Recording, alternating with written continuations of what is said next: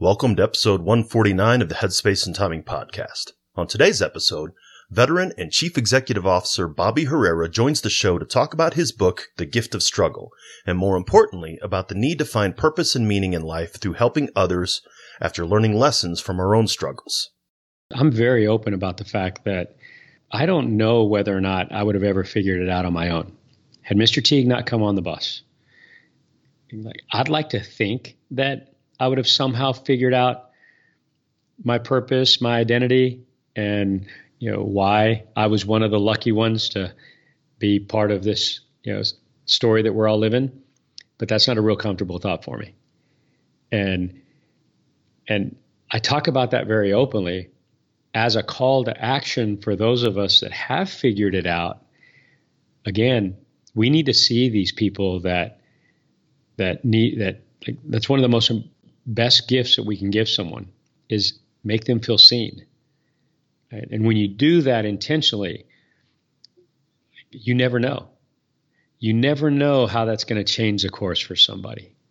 Just one act of kindness, one small act. It doesn't have to be anything grandiose. Mr. Teague bought me a cheeseburger. Right? Bought me a cheeseburger and changed my life. It's not that difficult to see a kid, see a veteran, see a single mom, see someone. Just open your heart a little bit. Before we get started, I want to give listeners a heads up that as we approach the 150th episode, I'm going to be doing something a bit different. I have a great guest lined up for the 150th episode, so keep tuning in. And after that, I'm going to be putting new guest interviews on hold while I develop a new project called Seeking the Military Suicide Solution. We'll be partnering with Military Times to start this podcast and bring you information about suicide prevention from the experts and the people that are actually doing the work. To keep up with all the latest, sign up for our newsletter by going to veteranmentalhealth.com/update. Welcome to the Headspace and Timing podcast, a show dedicated to breaking down the stereotypes around veteran mental health. My name is Dwayne France, and I'm a retired Army non-commissioned officer and a combat veteran of both Iraq and Afghanistan. After retiring from the Army, I took on a new mission as a clinical mental health counselor for my fellow service members.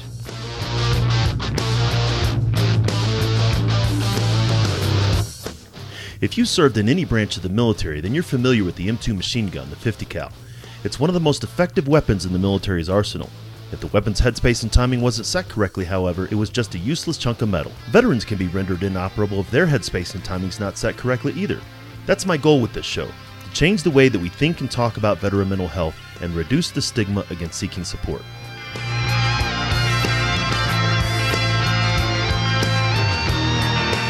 Each week, we'll talk with mental health professionals, veterans, and those who support service members, veterans, and their families. We're going to have real and honest conversations about a topic that most just don't like to talk about, veteran mental health. Let's jump into this week's conversation.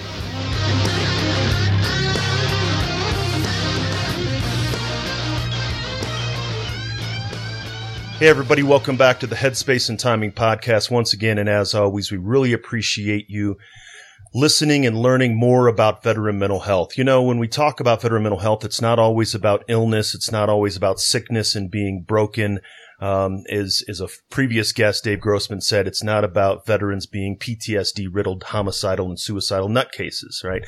A lot of time, it has to do with the fact that struggle and challenges can make us stronger if we look at it like that. And my guest today is definitely someone who literally wrote the book on the benefits of the gift of struggle. So I'd like to welcome Bobby Herrera to the show. Bobby, thanks for coming. Yeah, grateful to be here with you, Dwayne. Army strong, brother.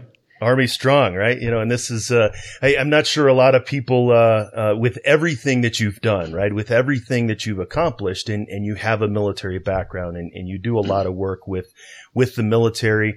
And as we were talking before we started, right? The military does have elements of struggle. Before we get into that, though, I want to give you an opportunity to tell the audience a little bit about yourself. Well, first and foremost, Dwayne, God's given me more than I deserve. I'm a student of struggle. I was born into struggle by virtue of being one of 13 in a migrant farm working family there in New Mexico, not far from where you're living. And I grew up in a small town where I didn't know there was a much bigger world out there. And that journey eventually led me to raising my hand when I was 18, and I proudly joined the Army, the right branch that you and I think would agree on. And after the military, I went to school and started my professional journey, and that eventually led to my entrepreneurial journey. And you mentioned the book a while ago, and the essence of the gift of struggle was, I wrote the book to give. I wrote it because I wish someone would have written it for me when I was a young lad and getting started in my journey. And I'm just very blessed and grateful that I've been able to pay forward a kind act that changed the course for me when I was 17. That's great. And I definitely understand that. My mom was one of 15 natural born and 3 adopted.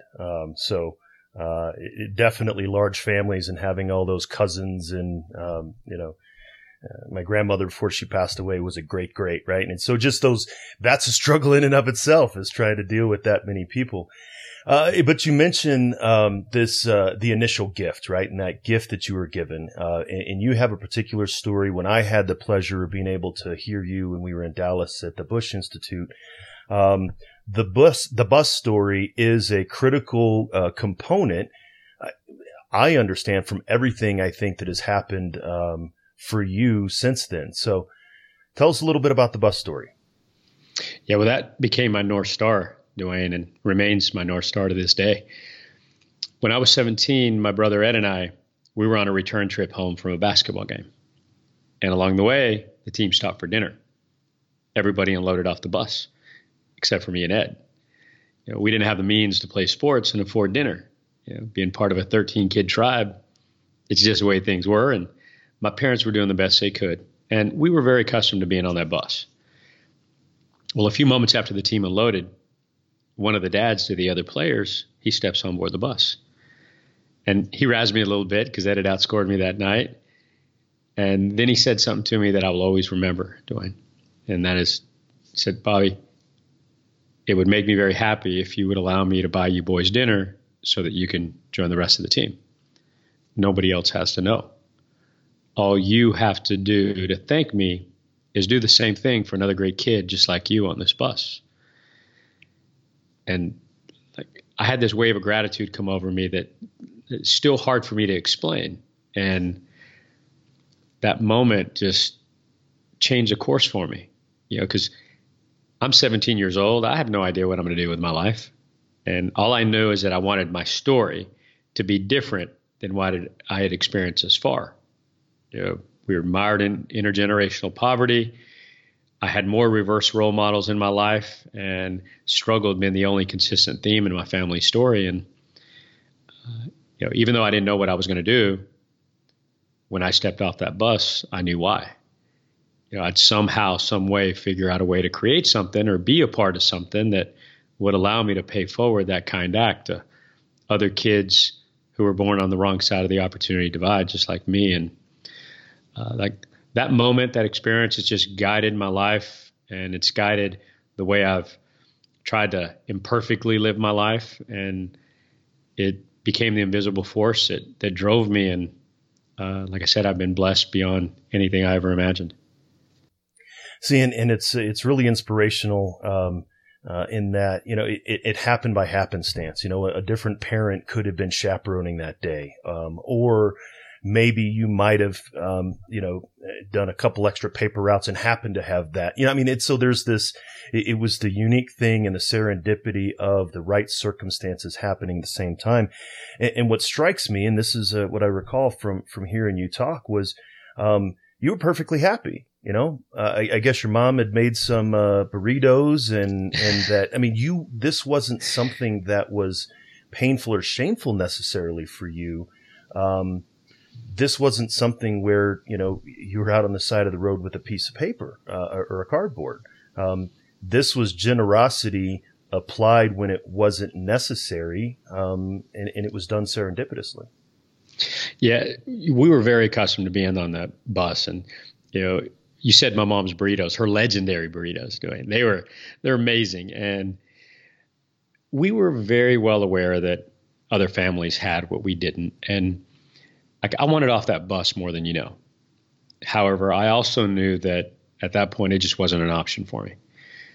And, this man that stepped on board the bus, he was a very successful man in the business community. And, although I was accustomed to being on that bus, although I knew that I didn't have an option, when this man came on board, I had been telling myself this narrative that, hey, people like him, they don't see kids like me. And with one small act of kindness, not only did he show me that I was wrong, but he taught me that the single most important part of leadership and helping people is seeing and encouraging potential. And, he did it in a manner which I believe is at the essence of leadership, which is at the essence of great human nature and helping others. And that is that he wanted more for me than he wanted from me. And that whole experience is packed with so many lessons that have guided the way I've been fortunate enough to reframe some of the struggles in my life. And you and I talked about it in the beginning before we came on the air. But someone asked me not long ago, it's like, hey, Bobby, how do you define struggle? And I said, well, struggle, there's your technical definition, which I put in the book. However, very simply put, it's that pain that we feel inside and that self-doubt and that weight that we carry. And we wonder whether or not we have what it takes to either become the person that we imagine or somehow get through that pain that we feel. And most times in life, we can't do it by ourselves. And I'm absolutely grateful, beyond grateful, that Mr. Teague recognized that, but he did it in a manner that really solidified for me that humility is the secret of the wise. And he could have done it any other way, but he chose to give me responsibility with that kind gesture and asked me to do it for someone else. And that moment gave me identity. It gave me purpose. And it was the first time in my life that I felt seen.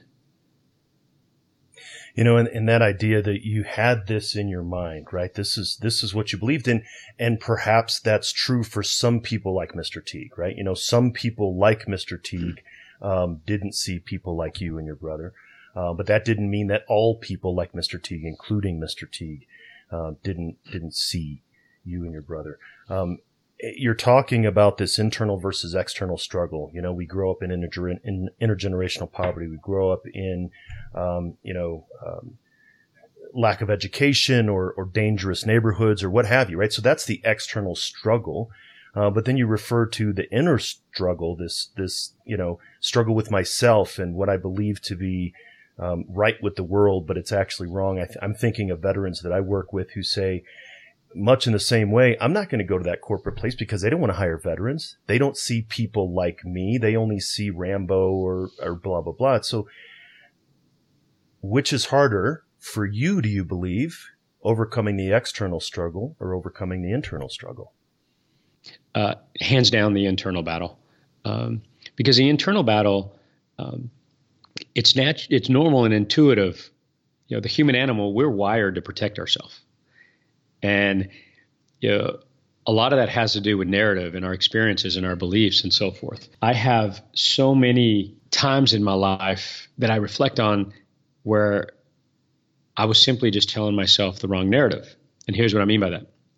Too often, as I reflected on my past and I viewed what I experienced, I tended to focus on what I didn't have.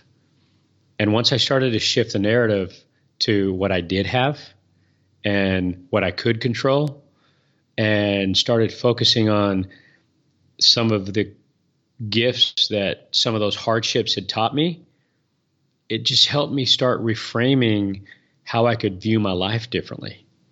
And, I talk about that experience in the book, where it was 3 weeks into basic training when I actually started reframing my story. And, we were right in the heart of the mental haze, 3 weeks into basic training, and we were polishing our boots late at night by flashlight, and all around me I could hear, soldiers complaining about the night that had no end in sight and the morning that was going to start way too soon. Right? That narrative is all too familiar to you and I from our experience in the military. And I remember thinking to myself that, wow, like I have to get up at 4:30 tomorrow, but I've been waking up at 5 a.m. working in the fields for 10 hours a day, 6 days a week since I was like yay high. I know what it's like not to have any money. I know what it's like not to have any material comfort. I've been asked to leave the table because of the color of my skin. And for the first time, I started thinking what those experiences taught me.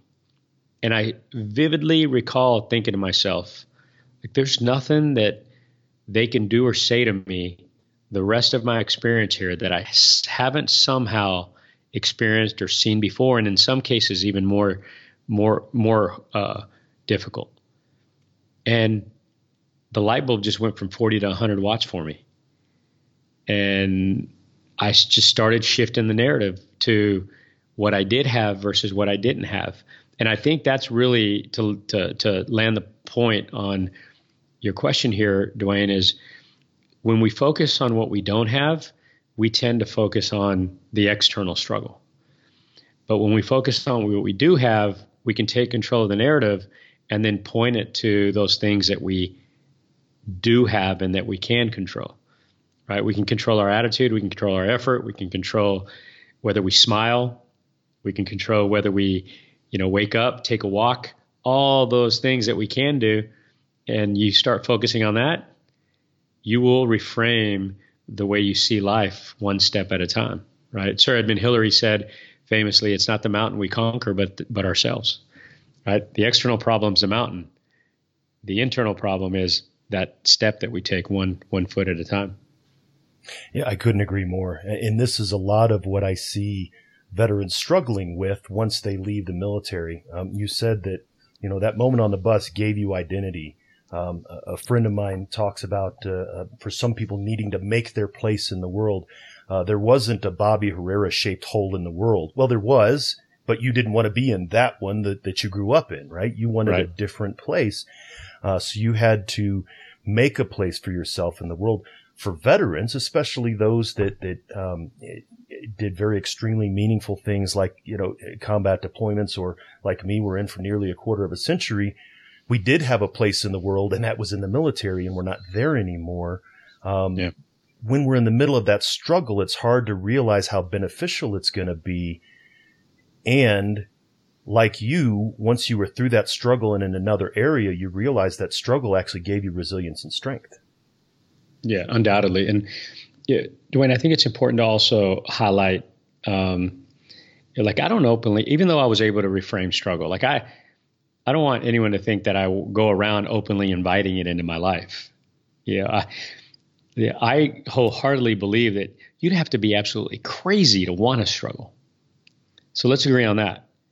However, you'd have to be even crazier to think that you're not going to. And so when we ask ourselves these questions and really get down to the heart of the matter, is like, no, I don't want to struggle, but the reality is I'm going to.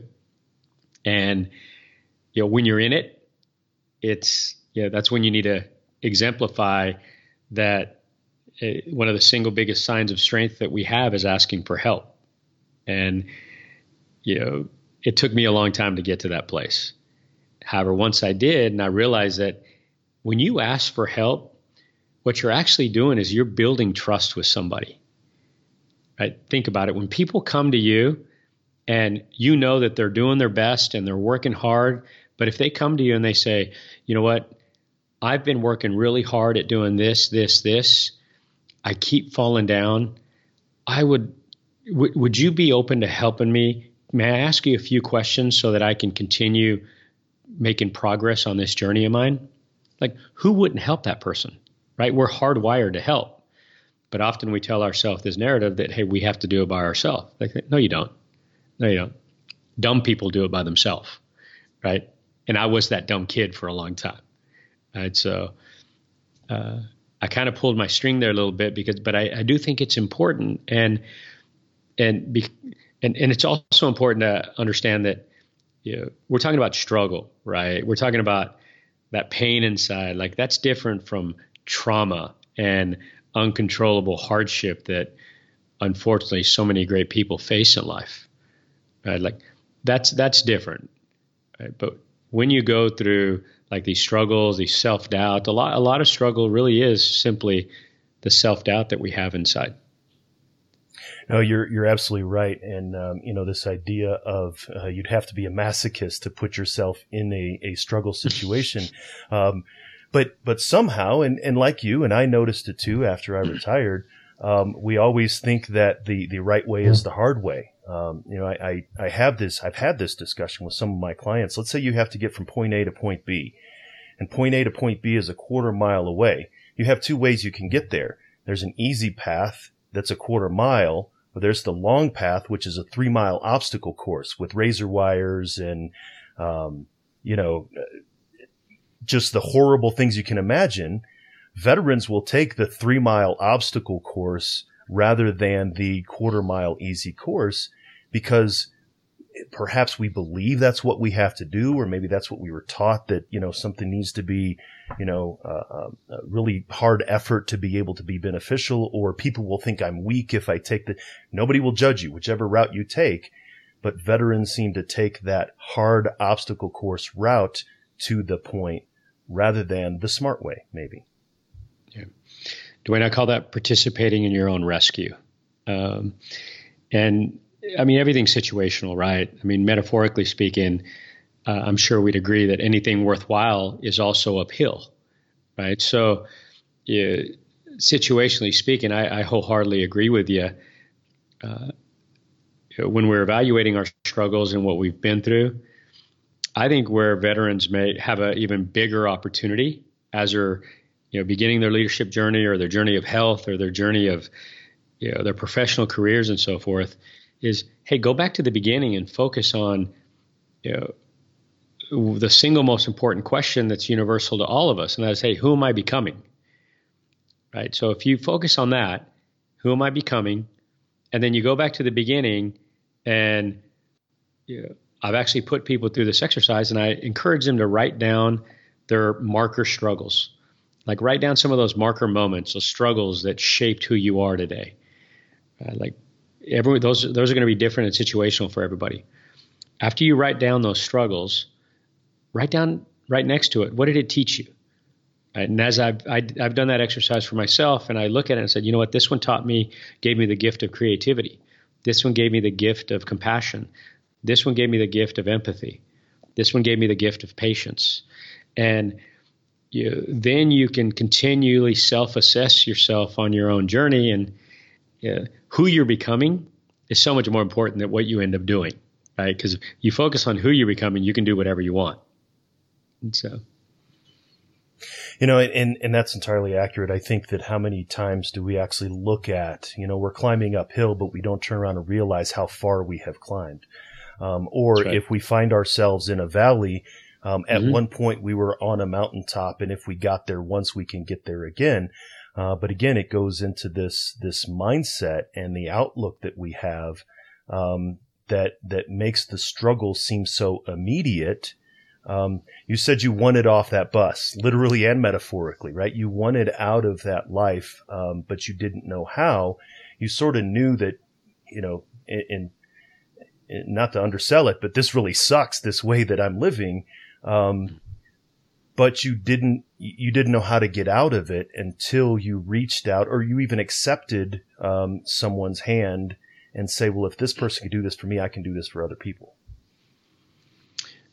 Exactly. And Dwayne, there's an interesting backstory to the bus story, and you've heard me share this in Dallas at the Bush Institute. We that story in that moment was raging like an inferno inside of me for many, many years. It carried me through the military, school, on through my entrepreneurial journey. It wasn't until 10 years in, after I started my company in 2002, that I finally mustered up the courage to share that story with the company that I was building. And you named the mistake, I had made it. And there's not enough time in our interactions here to even begin to highlight a fraction of them. Well, one of the biggest mistakes that I made in those first 10 years was the people that I was leading, the people that I was guiding, they didn't know why building this company was so important to me. And then finally, actually by accident, I shared the bus story. And once I did, it created a kindness and an empathy and a level of connection between us that we've been building on ever since. What it really did is it transformed my company into a community because it humanized me. And once they learned what the invisible force was that was driving me, what gave me identity, what gave me purpose, then it tapped into those shared beliefs that we had, and we were able to do it together. And when I shared my story, they in turn started sharing theirs. Right? Well, you fast forward even, many more years from then, the man that gave me that kind, amicable act, he had no idea. So one day I finally picked up the phone and I called him. And it was a very special moment for he and I. And I shared with him the impact that it made and how I've been able to pay it forward and so forth. And, a few days after that phone call, he sends me a letter and he says, Bobby, I don't mind sharing with you the many tears that I shed during and after that call. You made me feel like my life had mattered. Right? And that right there is, I believe, the single biggest struggle that every one of us have. Like, we all want our life to matter. We want it to mean something. So going back to that bus moment, my biggest struggle at the time was I had no idea, and actually a lot of self-doubt, whether or not my story would ever matter. And I think that's at the heart of a lot of our internal struggle is like, hey, can I make a difference? Will my life mean something? And that's why I believe that internal pain that we have is so much, focusing on that is so much more important than these external things that come at us. This idea of, I know I want to make a name for myself in this world, but I don't know how. You had the bus story, and correct me if I'm wrong, but in those 10 years, it was very clear in your mind that was a turning point in your life, and it was a driving factor, right? It was a secret turning point. Like you said, it was this invisible drive. You asked the group of us something, how many people have a bus story, right? How many people have a turning point event that got them into this, this isn't necessarily a bus story. The reason I'm in the Army is because the Marine Corps was out to lunch that day. I was actually looking to go to the Marines and the door was closed and the guy behind me in the office was like, hey, and then, the story is the Army was in the office and the Marine Corps wasn't. So, yeah, but so there's these things that happen, but many people may not be aware of their own particular bus story. Yeah, that's a great question. And I've actually found that the reason that is there's a lot of great, well-intended people out there that haven't slowed down enough to take a good, long, hard look in the mirror to try to figure it out. Like, I believe there's one in there for all of us. I mean, we all at one point in time have felt socially invisible.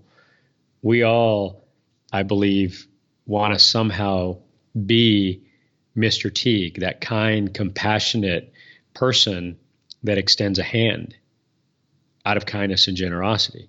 Like, that's what I've chosen to believe, that there's so many great people in this world, despite what the news says. That's why I don't watch the news. And I'm never happy after I watch it. So I've chosen to believe that.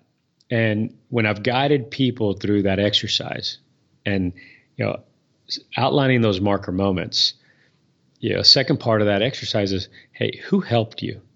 Like, who saw you when no one else was paying attention? Tell me that story. And 9 times out of 10, inside of an hour, it becomes very obvious to someone. It's like, hey, this coach or this teacher or this neighbor that always asked me how I was doing, that always encouraged me. Like, there's someone out there.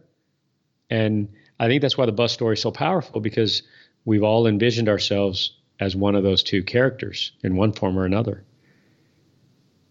You're absolutely right. I think back to I've known what mine was, and as I was preparing to leave the military, but the right person said the right thing to me at the right time when I was, looking for. I didn't think I was going to be a therapist after the Army. I figured I was going to be a high school English teacher, the one that they could ask war stories so they wouldn't get homework because I'd go off on this tangent, right? And so I didn't think that I was going to do this, but the right person at the right time said the right thing that put me on another course. And I followed up on that. So there were probably 150 people in that room that day. To my knowledge, none of the other ones of them became mental health counselors. And so it takes an act of noticing and sort of being open to these moments to understand how am I going to take advantage of these bus moments. And undoubtedly. I mean, I've seen the hardest of men on the outside and, the coldest of people on the outside, just deny wholeheartedly that, nope, I don't have a bus story. Nope. And I get it. I've been through that phase of my life too. Right? We all evolve at our own pace. It took a long time for my frontal lobe to develop too. And however, I believe at the core, every single one of us in some form or another can point to those moments when someone saw us at the right time in the right environment or time of our life that just really had a profound impact on us. And, I think, we tend to overcomplicate things as a human animal. You know that better than I do. And it's not that complicated when you really slow down and reflect and ask yourself some of these real reflective, deep questions and be your own guide for some of these struggles and start reframing it. Yeah, there's this idea of once we're in this struggle, and like you said, if you're head down and you're staring at your feet, you're not growing, right? If you're in the middle of the struggle, yes, you have to deal with the struggle, but you also have to be on the lookout for these moments that, are either telling you why you're in the struggle, right? Maybe they're markers of saying, hey, maybe I'm doing something that's not, that, like you said, I'm not participating in my own recovery. I'm doing this to myself. Or this is an external struggle.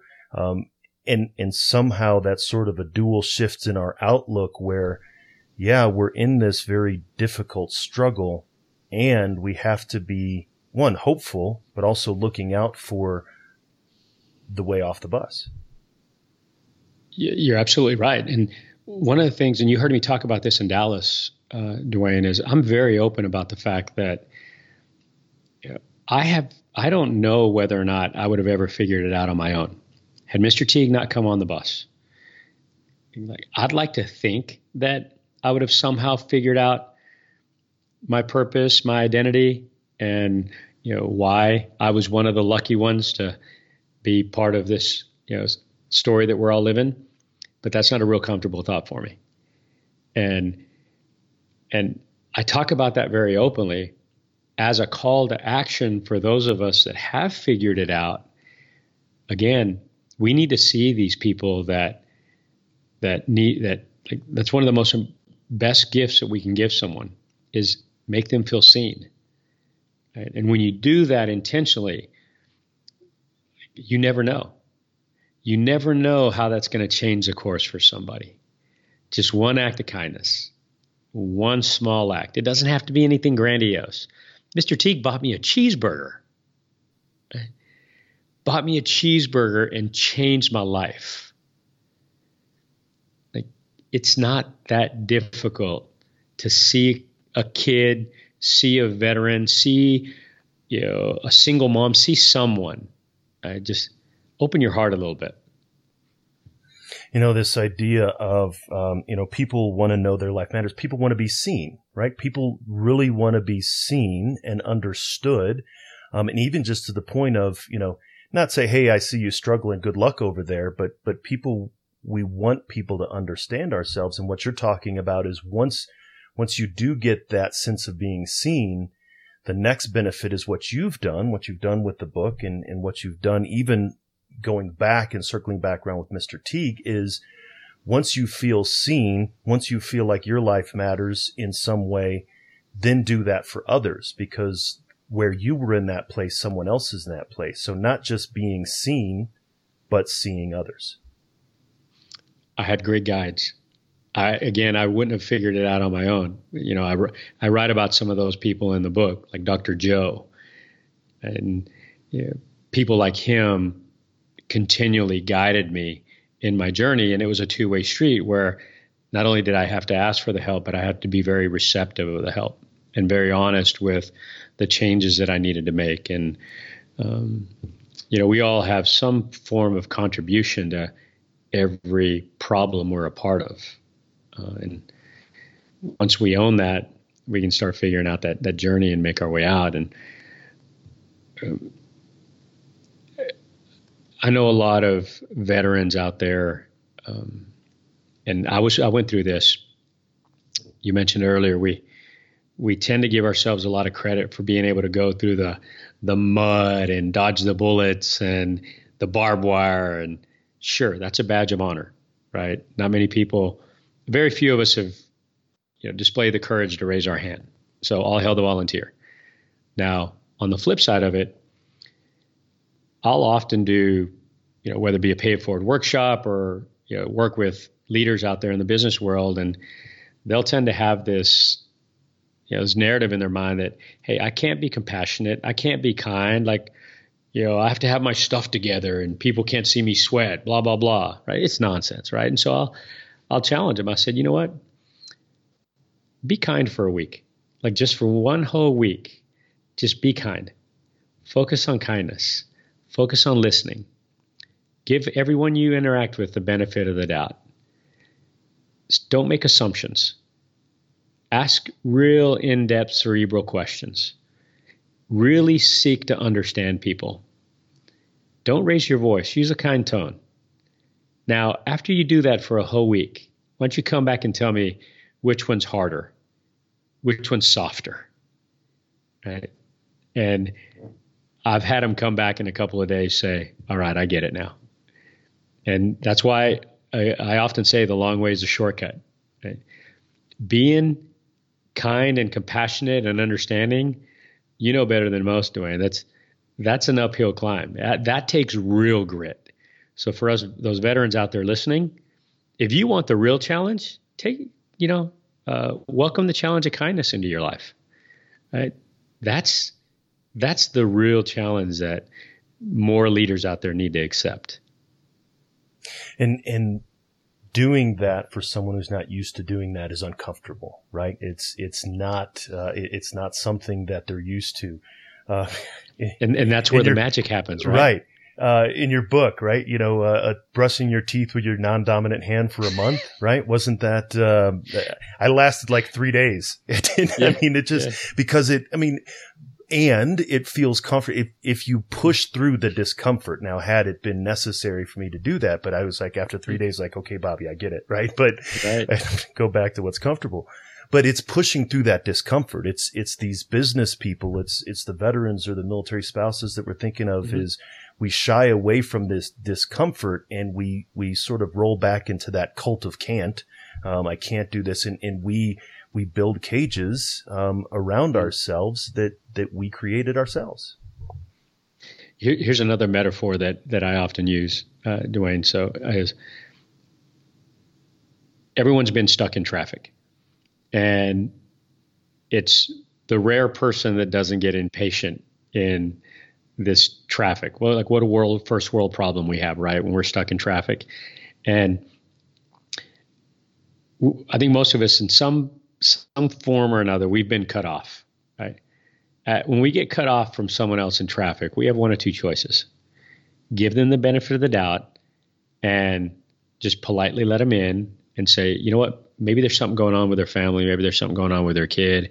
Maybe they have a boss who's a jerk and they may lose their job, right? Or you can take the easy route and honk at them and give them the bird, right? It's the rare leader that will do the former versus the latter, right? However, that's real leadership. right? And applying that metaphor to our everyday life, and taking that approach. And hey, I'm imperfect at it. By no means do I ever feel like I arrive. It's a journey, right? I'm a Mexican conquistador, so I'm imperfect. Yet I'm also very aware and intentional about that. And I've grown to understand the difference in how both of those approaches make people feel and make people feel seen. And that then came from being seen yourself, right? Somebody else, right. Considering your struggle and not metaphorically flipping you the bird. Bobby, and we only touched on like one aspect of the book. There is so much more to the book. There's a lot of great stuff. I used it as a starting point to, I actually picked up some stuff from Patrick Lencioni. You recommended that, I think, in the book. And so, maybe just to give us a little bit more of the book isn't the bus story, right? It could be. And then maybe in some ways, metaphorically, it is. But maybe give us a couple of other quick points about the gift of struggle. Yeah, well, the bus story absolutely sets the tone from the beginning. And, as I mentioned earlier, I wrote the book to give, right? I believe a great story should give the reader something that they can use to make their life better, right? And so I wanted to write a book with the essence of that in mind. And, so I took stories from my journey, from growing up in a migrant farm working family, to the military, to raising my own family, building my business. And I found that every struggle and experience that I came across, they all had a common thread. And every one of those struggles taught me something, and it gave me a gift. And my leadership philosophy is pretty simple in that, hey, we all struggle. Every struggle teaches us something. That's the gift. And leadership is sharing those gifts with others. And so the essence of the book is, one of these stories, these struggles that I had throughout one of those chapters in my life, the lesson it taught me, how I applied that lesson. And then I end every chapter with some thought-provoking questions that invite the reader to reflect and self-assess how they're reframing some of these lessons I'm teaching. And I'm so grateful some of the feedback I'm getting for it. I'm getting these kind letters from all over the world, from entrepreneurs and veterans and kids from Japan. It's wonderful. It's amazing. And it's just making my heart sing that it's actually helping great people out there take more control of the story that they're writing. And that's you reaching back out to Mr. Teague and Mr. Teague saying, hey, my life mattered to this one person. And that's what the gift that you're receiving from sharing the gift that you received. That's exactly right. And, anytime I speak to, whether it be a group of veterans, like when we met, or kids from the wrong side of the opportunity divide, or an audience of a bunch of gritty business leaders, I have a very simple mantra. When I get up there and I tell stories, I walk onto that stage and I say to myself, just one. Get just one. And if I get just one that day, it's a great day for me. And that's all I want this book to do. If it helped just one person, it was a massive bestseller in my book. Full disclosure, I don't care about those lists. I care about the just one, because Mr. Teague saw me and he cared about helping me and my brother. And like I said, God's given me more than I deserve, and I get to pay some of these gifts forward. And I encourage other people who have had that same good fortune to, consider the power of it. We hear that a lot, and I'm sure I've even said it a lot that, if only one veteran, if I only reach one veteran, we say that, but then in our minds we said, yeah, but we'd really like to help 3,000, right? We really would, but I hear your sincerity, and we don't need to help 3,000. 3,000 people need to help one. Share a quick experience that you're just that kind of brought to my mind. I've compiled some of my work into books and to help veterans. I work with incarcerated veterans a lot, and I was invited to one of the state prisons here, there's actually, on any given day in my county, there's 150 to 200 incarcerated veterans in El Paso County. But then those actually sentenced to the penitentiary. There's actually a cell block in northeastern Colorado that's the majority, like 80% of them are veterans. And I had gone up, they asked me to come up there and speak, and I brought a couple copies of my book, and some of the guys that were there are guys that I had worked with in the county jail. And one of the guys told me, said, "Hey, I just want to let you know, there's a Vietnam veteran in here who came up to me after he read this book, and he said, now he gets it. Now he understands. This is the book that he's been looking for 50 years. And like you, for me, if that's the only one, right? If that's the only person that, you know, my father was a Vietnam veteran, right? You know, and I know what it's like to struggle with that generation and to struggle as a child of a combat veteran that generation. You're exactly right. Just one, and if all of us help just one, then a lot of people get helped. Yeah. Dwayne, do you know, I want to be sensitive to our time here, but do you know the starfish story? Are you familiar with that story? Yes, I am, but maybe some of the audience members could bear to hear it. Yeah, so there's a story where there's this little boy on the beach, and it was an unusual hot day. And there was also a very unusual low tide. And so the tide had receded back quite a ways. And this little boy is on the beach, and it's a very hot day, and he's going over as quickly as he can, and he's picking up these starfish, and he's tossing them back into the water. Well, a few moments later, this elderly gentleman comes walking by, and he's in his cranky mood, and he says to the little boy, it's like, "What are you doing?" It's like, "You can't possibly save all these hundreds of starfish on the beach. You're wasting your time." And the little boy looks up at that well-intended old man, and he reaches down, picks up a starfish, throws it in the ocean. He looks at him and smiles, and he says, "Just save that one." It's like, just one. One at a time. And again, if the old man had joined him and not been as cynical, then double the amount that could have been saved. Bobby, this has been great. I really appreciate your time. If people wanted to hear more about you, connect with you, where can they find you online, social media, things like that? Well, they can follow me on LinkedIn, and then on the social media channels, the handle's at Bobby Herrera PG. My website's bobby-herrera.com.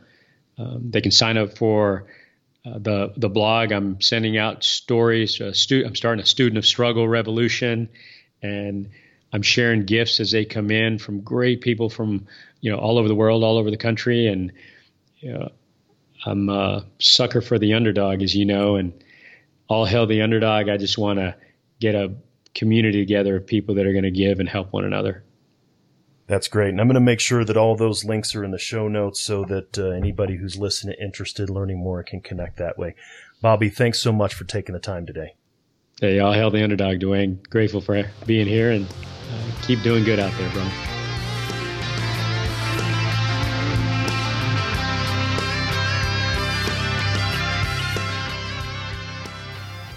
You're listening to Headspace and Timing, where we're trying to change the way that we think and talk about veteran mental health.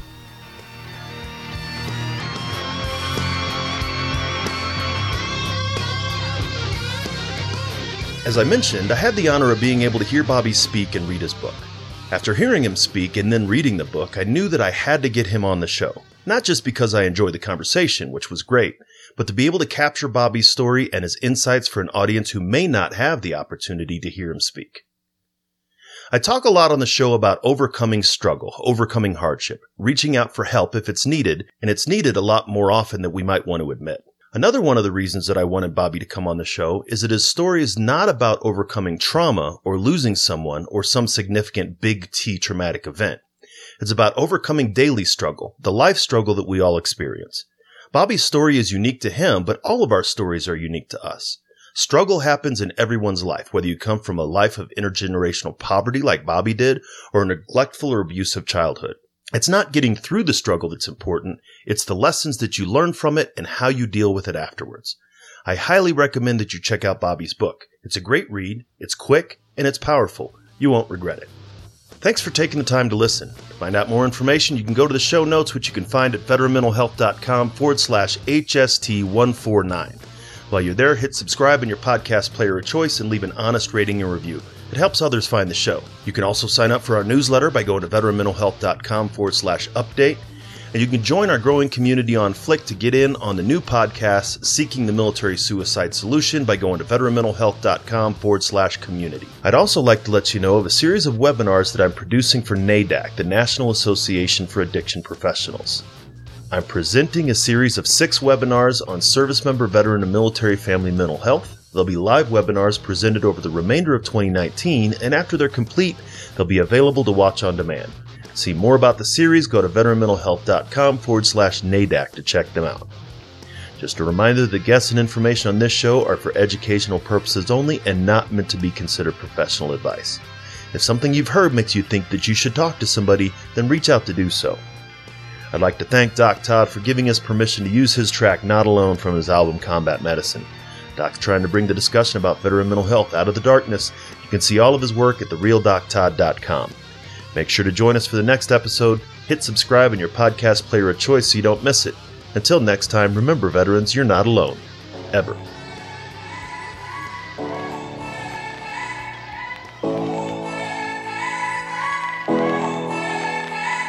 The struggle is real, found a feast and lost a soul. Eventually my drinking, it got out of control. There in darkness I roam, struggling to find home. See, suddenly death didn't feel so alone. 22 a day, destination unknown.